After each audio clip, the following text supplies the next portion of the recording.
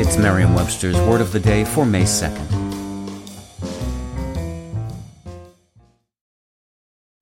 Hi there, it's Julia Louis-Dreyfus. You may know me from my podcast called Wiser Than Me, where I talk to older women and get their wisdom from the front lines of life. I was amazed by how many people told me our show made them look forward to getting older, which is why I'm here to talk about Season 2 of the show. Sally Field, Billie Jean King, Beverly Johnson, Ina Garten, Bonnie Raitt, just to name a few. All hail old women. Wiser Than Me Season 2 is out now from Lemonada Media.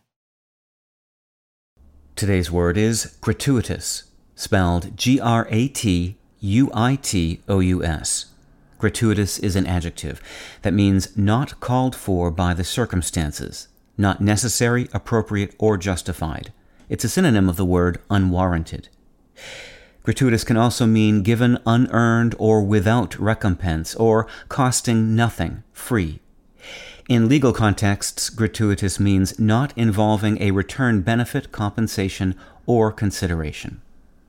Here's the word used in a sentence from Forbes by Mark A. Cohen.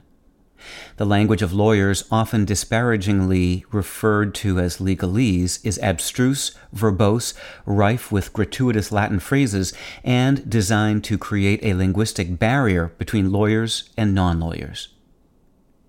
Like the words gratitude, grace, and congratulate, gratuitous is a descendant of the Latin word gratus, which means pleasing or grateful. When gratuitous was first used in the 17th century, it meant free or given without return benefit or compensation. The extended meaning, done without good reason or unwarranted, came about just a few decades later, perhaps from the belief held by some people that one should not give something without getting something in return. Today, that extended meaning is the more common sense employed, for example, when graphic cruelty depicted in a work of fiction is described as gratuitous violence, or when unkind words better left unsaid are described as a gratuitous insult. With your Word of the Day, I'm Peter Sokolowski. Visit Merriam-Webster.com today for definitions, wordplay, and trending word lookups.